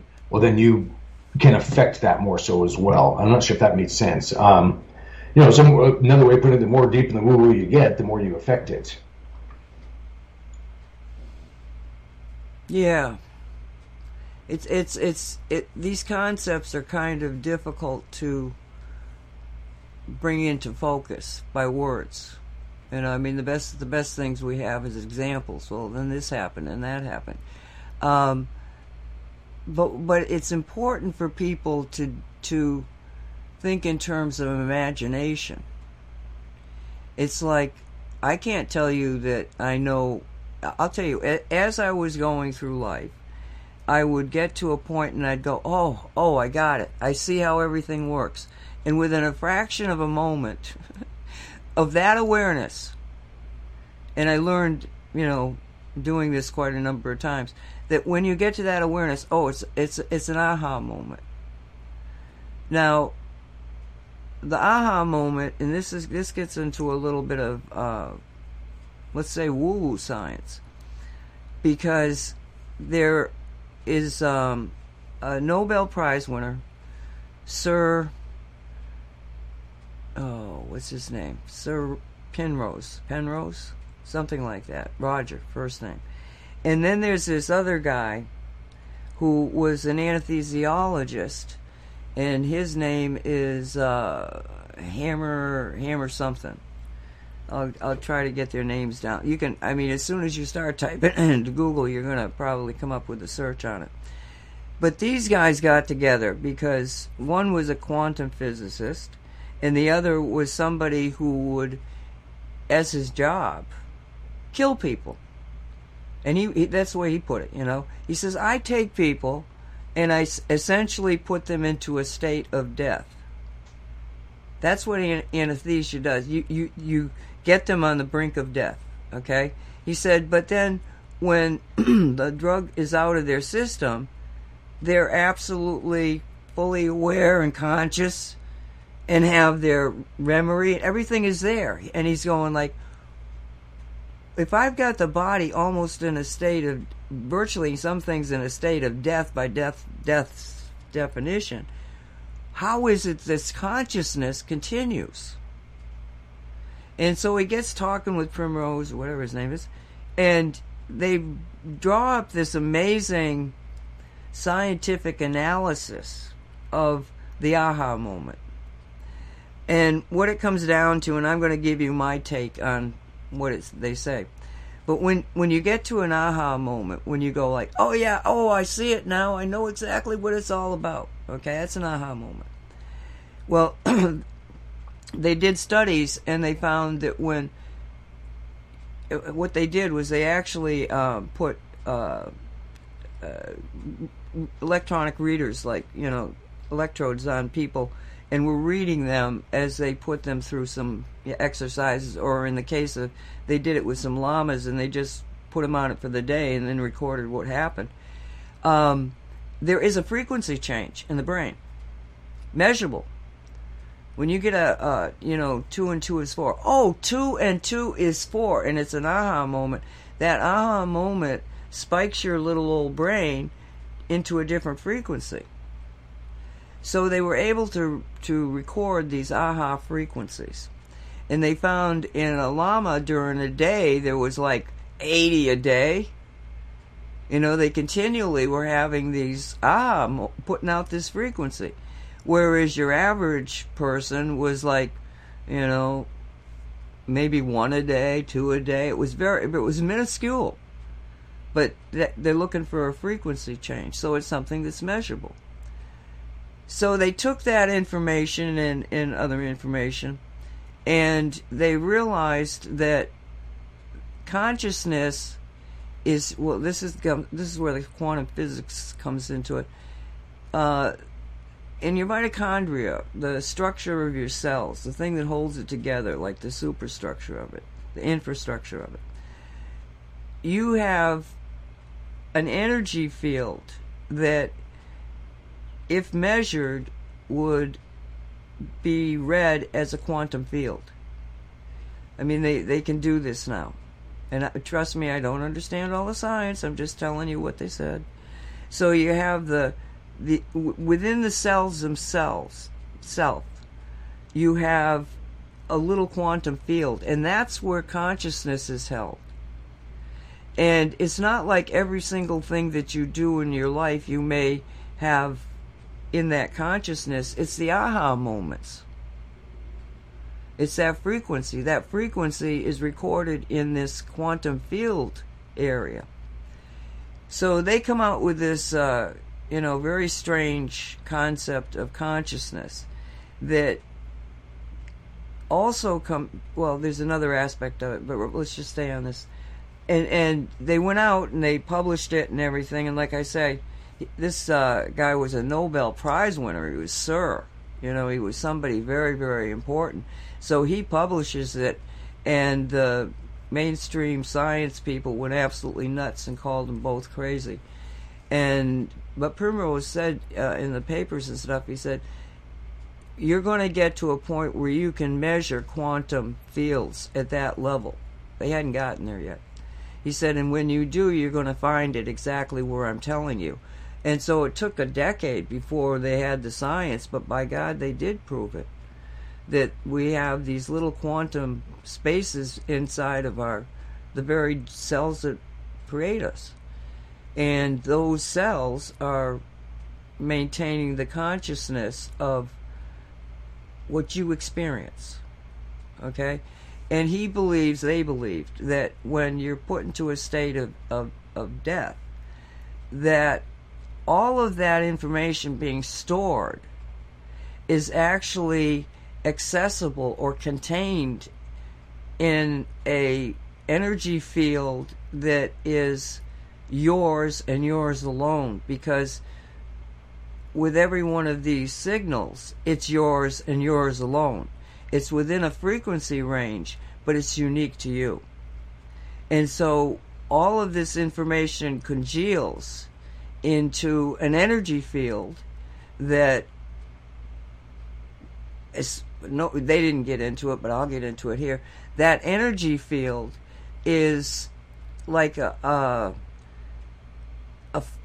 area of your computer, your higher self computer, your soul, whatever that higher energy field is. So when, and this is something that when you play around with this, you can kind of see. It's almost like if we were a PC, this is like the network. Okay, your higher self is like the network with all of these areas of experience and knowledge and aha moments contained. And you as the individual who is just the computer, all of a sudden realizes you've got access to this network that has all this information in it. So you begin to look at the files. And that's what the awakening is realizing that we're like a PC, like a computer. But that computer is tied to the enormity of your own consciousness or your own experiences, not only in this world or this dimension, but probably everywhere in every way. It's all there. It's yours for that, just asking for it. So if you understand that, you just have to access it, then you've got to give yourself a mechanism, let's say, to be able to access it. You have to have that computer. You be able to get it on the screen to work with it. And that is your imagination. That's your imagination. If you can imagine it, it can happen. If no one can imagine it, it cannot happen. You have to have thought behind everything. So, I don't know how I got into that, Derek. I'm just probably babbling. But you want to comment on it? No, I was just listening in as well. I mean, I'll be blunt as well as I usually am, so I'll just say early on in life, I called BS and all this kind of stuff that I would hear. And I'm like, oh, sure, I was just 3D as anybody else. And then so really just having the realization or the epiphany or aha moment that, some of the stuff is real, that turns it up. So don't ever limit yourself thinking, because I'm going to make up these terms here, and I've used it before, but let's say I was psychic level 1 beforehand. Well, once I realized that there was a psychic level 2 or 3, and again, it's not a thing, but I need to discuss this somehow. That's how I became more in tune or, adept by just having those realizations. It wasn't because I did it so many times or guessed this many songs on the radio or whatever. It wasn't any of that stuff. It was me just having the waking up my thoughts in my head. I didn't climb a magic mountaintop and become a vegetarian doing that. That boosted me. Yes, some of those things like vegetarian, they helped me. I am a vegetarian, but that's not what did it. So full disclosure, it was what really did it was me in my head opening up and expanding my thoughts and reality, just realizing, well, that is real. It is what it is, and not limiting it, not going into fear. So if I was, let's say, going through the house at night and I felt, somebody around or heard a cabinet door open or this, that, and the other, I realized in the moment not to go into instant fear, because that affects my frequency, and that like attracts like. So there's lots of ways to go at it. But my point was that you're never limited. You can always expand, because some people have said, well, I can't be as psychic as Derek or psychic whoever out there and blah, blah, blah. Yes, you can. And you don't have to be anyway, just so you know, because it's not something that has to be accomplished or checked off the list before you pass to do this out of the other. No, just be open to stuff is what I'm saying. Then you'll piece your own reality together. I'll put it another way. A puzzle, say 1,000-piece puzzle in front of you on a table, don't have to be put together in a certain way for the puzzle picture to become complete. You can take parts and pieces, and maybe start a section over here of the puzzle. They get 3 pieces to connect, but you don't know where the heck they go from. Just that's life. It will connect eventually. Those aha moments or epiphanies are the puzzle pieces that connect the other things that you have realized already in this life. So always stay open to that. And I don't care if you're 9 or 99, you can always realize you already had that missing puzzle piece. It wasn't missing. It was maybe upside down or shoved in the wrong spot. You kind of forced to fit there. So this puzzle analogy, well, this one kind of fits, but it's weird that I have to shove it in there. But, it maybe is a manufacturer default. No, don't force things. The puzzle will fit right, but be open to taking that misput puzzle piece out and putting it where it belongs. So, and I don't care if it's been there since you were first starting the puzzle. Be willing to take it out and turn that piece around so it fits better. And then your expanding will your understanding will expand, and the puzzle, and then you'll go, oh, well, that big section connects to this. Now you can see what you're actually building. So it's kind of a thing like that. I hope that puzzle analogy, I confused myself, but gave you some insight onto it. Always be willing to change. Again, with that puzzle piece that feels a little bit forced or misput, well, maybe the sucker's upside down even, and you didn't even know it, kind of thing. Because we can force pieces of our reality or understandings into certain segments, and that throws off everything else. Then we'll go through life going, well, I have no idea what the heck's going on because I believe this, that, and the other. Well, yeah, you got some thoughts or understandings, you need to look at again. Relook at each puzzle piece, and again, be willing. Don't be so vested in the puzzle that you don't take it up, throw it back in the box, shake it up, and dump it out again. Why not? That's half the fun, because then you're going to be quicker and you're going to realize, well, I'm not going to do that mistake again. That piece doesn't go there. And then go at life that way, I'd suggest. I don't know if you have any comments on that or if that made any sense at all, Nancy. You never know with my analogies. No. But I'm playing with where to go next, because I'm being kind of nudged to ask you about your experiences in being in Germany and what you felt about specifically the Nazis, the SS, the inner core, the group of crazies that were there, because we talk about these it's basically enterology. It's a science, and in Nazi Germany they took a lot of what we know, maybe more, maybe less, and used it for their own, what I have to say is evil reasons. So this power that can be accessed by good people and by not such good people, bad players. And you got an opportunity to be able to immerse yourself even before you really accessed the powers that you have now. And that's in quotes, powers. But will you share with us what you were feeling when you were there? You know, whatever you want to share. Yeah, it was a lot. And when I was there, I wasn't into all of that. So I didn't know it was too much of that story to get into. I didn't even know I was going anyway. This was supposed to be, so we're talking about Germany. I was a soldier. I was gifted or awarded for various reasons, these vacations, as they were called. So I would go to Berchtesgadens, Germany, and there's a hotel there that was darn near a massive hotel, and I don't remember the name of it, where we would stay, and it was basically empty. It was supposed to be a place where they gift various soldiers, vacations here, there, and wherever. And for some reason, I got one every several months. I don't remember the exact time frame, and would be taken there, and then all of a sudden, I'd have a colonel, so it'd be called a full bird colonel. They would show up as our tour guide, and then taking down certain staircases into underground tunnels and a hospital that was down there to even the what's called the Eagle's Nest. And I had no idea that why Berchtesgadens was so, it just wasn't my thing. I was in my early 20s. I just had no realization of all that, and I found myself there. So then I'd be toured into these places and just kind of watch and see what I came up with. Because again, so it's like putting a meal in front of me from another country where I have no idea what the ingredients are, or what's going on. I'm like, well, I don't know. I'm here to just experience.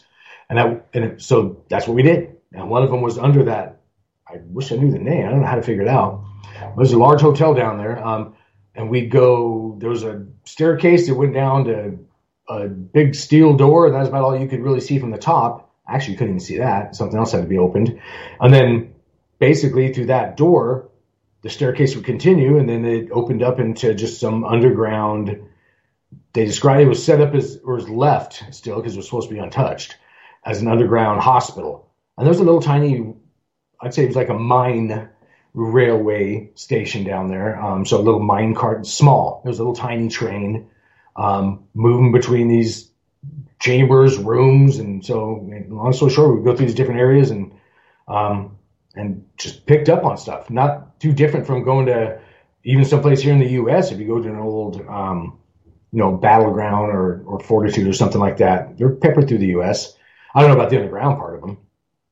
So, but no, I mean, the thing when I'd go there, it was like a blend of time or realities, I guess, Nancy, where you would feel physically and just tingling around you. You could tell there's more going on. I'm not sure how to describe that. It'd be like in the early morning if you were out in the forest, and I used to do that a lot. It was palpable. You could feel the energy. It was just thicker, denser. I don't know how to explain it. More going on there. So more overlay of frequencies would be what I'd call it now. More stuff to use. So when I go down there, that's on these tours, there was that. And then all of a sudden, because I wasn't, doing the psychic thing or remote perceiving thing as a job or anything like that, I was just going at it naturally. So not giving it much thought. I wasn't performing, that's for sure, because it just wasn't me. So I pick up on stuff, and then you see little quick videos.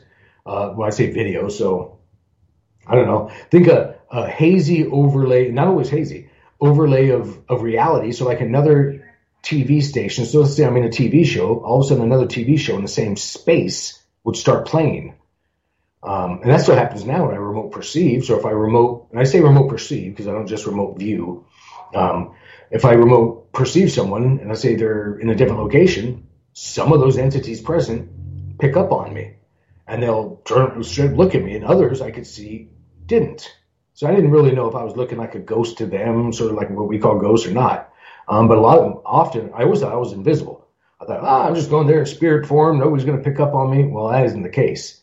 Because just like, good luck on some whatever type of entity coming around me, focusing without me feeling it, it's going to happen. Now, it depends how much focus I give, or if I'm just doing too much in physical reality, I might, just kind of brush it off, and we all tend to do that, or not. But no, it's again, push and pull on both ways. So I picked up on a lot of different things down there. And usually it was just scenarios. It'd be like a movie playing around me as if you're in like virtual reality, and just typical stuff. I think it was a hospital, and supplies and this, that, and the other. Eagle's Nest one, I almost have no memory of that, Nancy, and I've never really looked back at it, to be honest. So I'm talking about the Eagle's Nest is his actual hideouts, Hitler's, up on top of a hill there in Berchtesgadens, Germany. I'm trying to do it right now, literally, and I'm like being kept a couple blocks away, so I don't even know what to tell you in that one. But I'm getting no visuals whatsoever. And just now when I was telling you guys a story, I could bring up completely that hotel I was in, underground. I can look at the banisters I'm walking down, and all right now while I'm doing it, I'm just picking and choosing what to describe. But when I literally just tried to do it on the other one, it's my ears are buzzing, I'll put it that way, and I have no visuals. So I don't know. Okay. Look at the from where you're standing. Look at the energy that you're looking at. Don't look at the buildings. Look at the energy field. Do you see an energy field? Oh yeah, there's a pocket around that whole area. There's it's in its own bubble. It's like they're trying to keep a lot of it out of phase with us. So maybe keep us, woo-woos from remote viewing in. Because a lot of us now, that's why I babble about it. I'm like, there's no time. Go back in time. You can do that. And that's kind of irking some people out there too, because we're becoming too aware.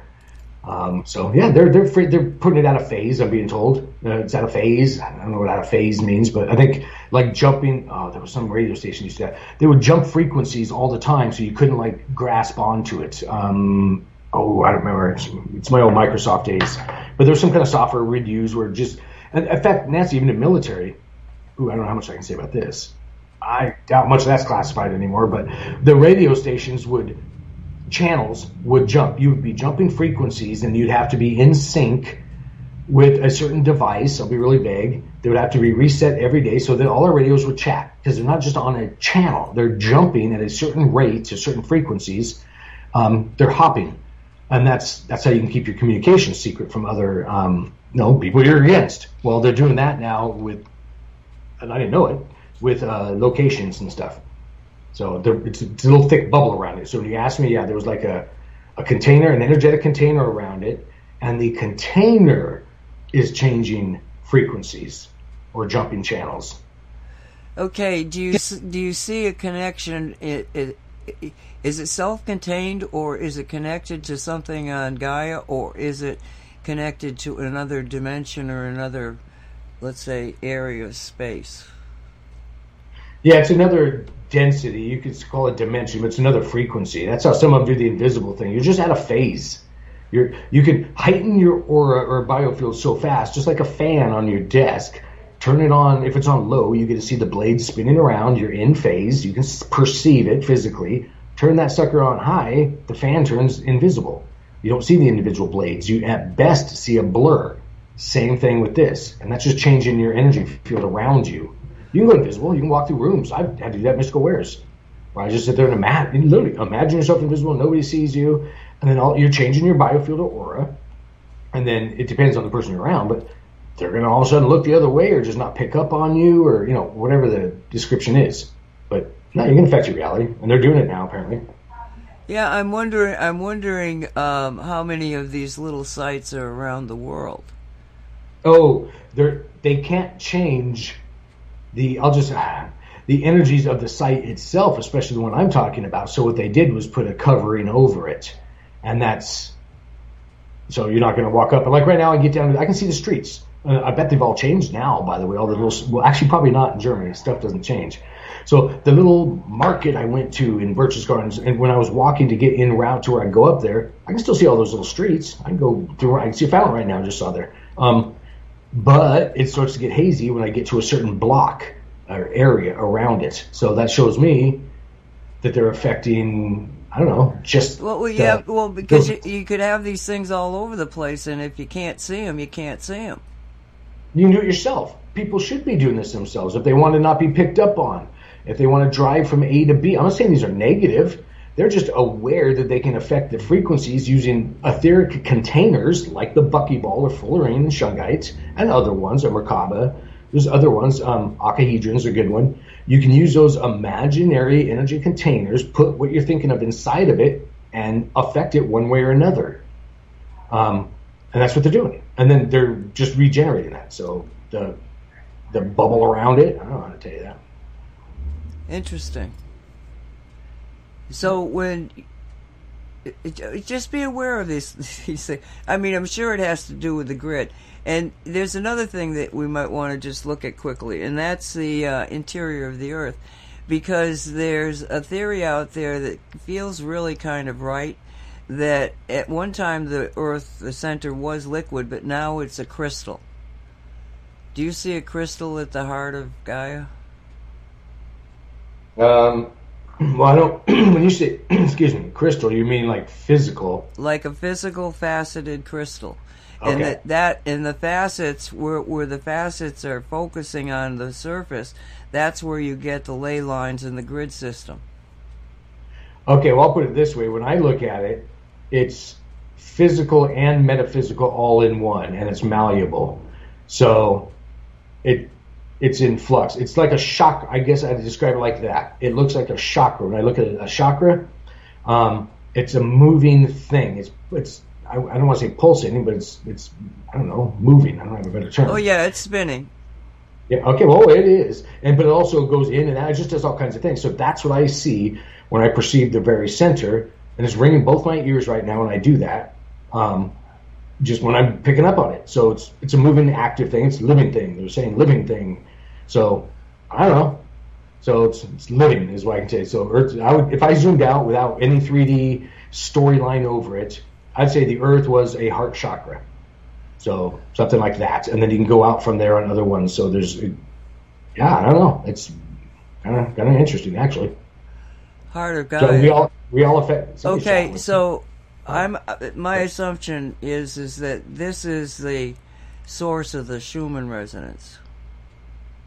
We're all affected. Yeah, somebody's trying to chit chat with me right now, and I'm trying to say, and they say we're all part of it, we're all affecting it, and they tell me don't lose focus. I'm like, so I'm trying to do the whole, the woo-woo thing right now on the podcast, and it's kind of hard to do because it's distracting. It's a calm, low voice, I'll tell you that, if that matters. Yeah, saying we all have, basically comments are coming in like we all have an effect, we're all part of it, and the typical stuff you think you'd hear. And I'm not trying to be rude or belittling, I'm just saying it's what you would all imagine you'd connect on, and don't take it lightly. Don't take it lightly. So, yeah. So what I would say is the more of us thinking positive thoughts, I'll use my singing analogy, or singing love songs up here on the surface, the more effect it's going to have on that to where it can affect others. And I'm sure that's termed better by somebody much more articulate than myself. But remember, I go into this with no background, and I don't have a certain spiel to give you on it. Well, it's basic enerology, because each and every one of us is like an antenna. We receive and we send. So if we are, and every time this crystal, it's rotating. And so we're in a continual change of energies. Now, maybe prior to this it was turning slower. Maybe the output wasn't as great, because I think it's more an output wasn't as great, is because we became, as a planetary energy bodies, much more aware and awake. I mean, let's face it. You were there in Germany. You really didn't see. You didn't perceive what you're perceiving now. But now you have had an advancement in your own understanding of everything. So you're different. You can see things differently. So if we get this crystal, and it's like you say, a heart chakra thing, then what happens to me, energy from a standpoint of the science, is that we're feeling the Schumann I believe it's Schumann resonance, and we're feeling it. Okay, so our energy field takes it in and has no option except to change our vibration. Now, because our vibration is now changed, it affects the crystal, because it's a reciprocal type of thing that happens. And so from this, and I'm looking at it from the standpoint of why do I keep focusing on we've got to get our minds into this, we've got to think in terms of the bigger picture of how powerful we really are to be able to make the changes that we need to do as quickly as we can. And I think that this is a very important concept in that, not because when you think when I say, put positive thoughts out. Well, now you've got a pathway of thinking about something to focus on. Become a beacon of that energy and let that energy vibrate with the crystal in the planet, that the planet itself can begin to become more perfect. Does that make sense? Yeah, we all have an effect on reality, so your focus matters, whatever you think about. Yeah. And they know that. That's why we have these dramas going on in our reality here occasionally, to get everybody all worked up and anxious and sitting around in stress, anxiety, and depression. Okay, everybody's singing a certain song. Well, that frequency or song is going to keep replaying. So you got to just break at it. And make your own reality. And they sure are working hard at it. Yeah. I mean, yeah. But, okay, we still got like 6 minutes here. Is there something that you may have done other than what we've talked about? I don't know. I think because most of my stuff's been revolved around what we've already been chatting about, Bigfoot's Den, because that's where all my focus is. Not that we've stopped the metaphysical affairs over at Mystical Wares or anything like that. Those are all happening. There's always new stuff, either pendants or whatever on Mystical Wares website as well available. And I don't know if anybody's seen the upgraded, because you never know who's listening or listening to this in replays, the upgraded Shungite Beehives webpage I've worked on here in the last few months. So there's a lot more information on there. We've honed the website a lot, so graphics have been updated, but there's a lot of information. And then the studies as well, because I can look at it's called analytics behind the scenes on the website.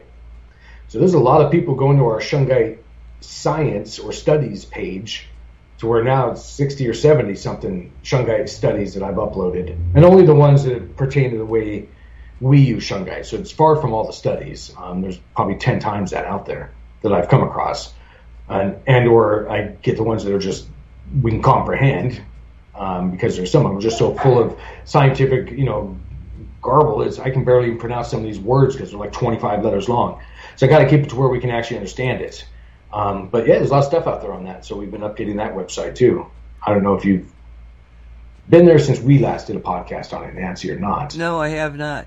But bringing it back to the question that we sort of started out with was, what's happening to the old timers, in that they seem to have, are off message, that they're not going with the new message, which is a spiritual war.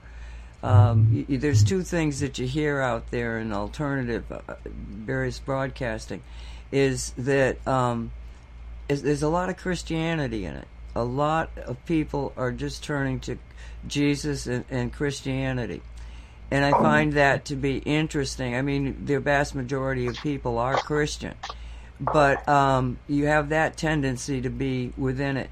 But you also have the tendency of really new information, and information that is very inspiring on all sorts of levels. But then you have the old people out there that are doing their thing, and yet the messaging is slightly off. I can't tell you in details of it, but when I was talking about this on an earlier show, I found myself saying, but I said, I'm not going to tell you who I think is having this problem, but I will tell you that David Icke is not having the problem. I don't even listen to David Icke. And I thought, okay, all right. And then the conversation got away from me.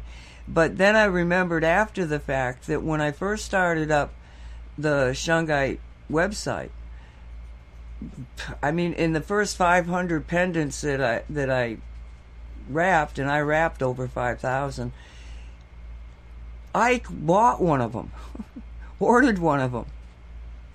And yes, he's on the Isle of something or other, and off that, I mean, it absolutely was him. And I found out that he was retiring from going around and doing his thing because his hands were so crippled. They were very, I mean, you could see it in the videos. They were crippled, and so he was retiring. And he gets the Shungite, and of course, when I realized it was him, I sent him everything I had. And I never heard anything back from him. But within months of that, he was back out on the circuit doing his thing. He's been there since then. And, you know, when I realized that there was a Shungite connection to Ike, and even though I don't listen to him, I know he's still on track, I found interesting. So I'm just throwing that out there, that maybe I'll go listen to David Icke. I haven't heard that name in I don't know how long now, because I don't listen to any podcasts, really. So I hadn't even thought about that. I know. He's somebody I don't think about, but, you know, every once in a while he comes up. And I just have good feelings for him. And it was weird, because when I first met, or, you know, came across him, I didn't have that kind of, like, you know, I did buy his books, a couple of them. Very hard to read. He never takes a paragraph break. Anyway, so we're at the end of the show here. Would you like to say adios and parting words? Yeah, no, I appreciate everybody being here. Hopefully next week we have some of the other hosts with us to bring in other, you know, parts and pieces for us. But yeah, no, thank you for being here. I had a good time. You have been listening to the Shungite Radio Show, produced by Cosmic Reality Radio. Thank you for being here. Be safe.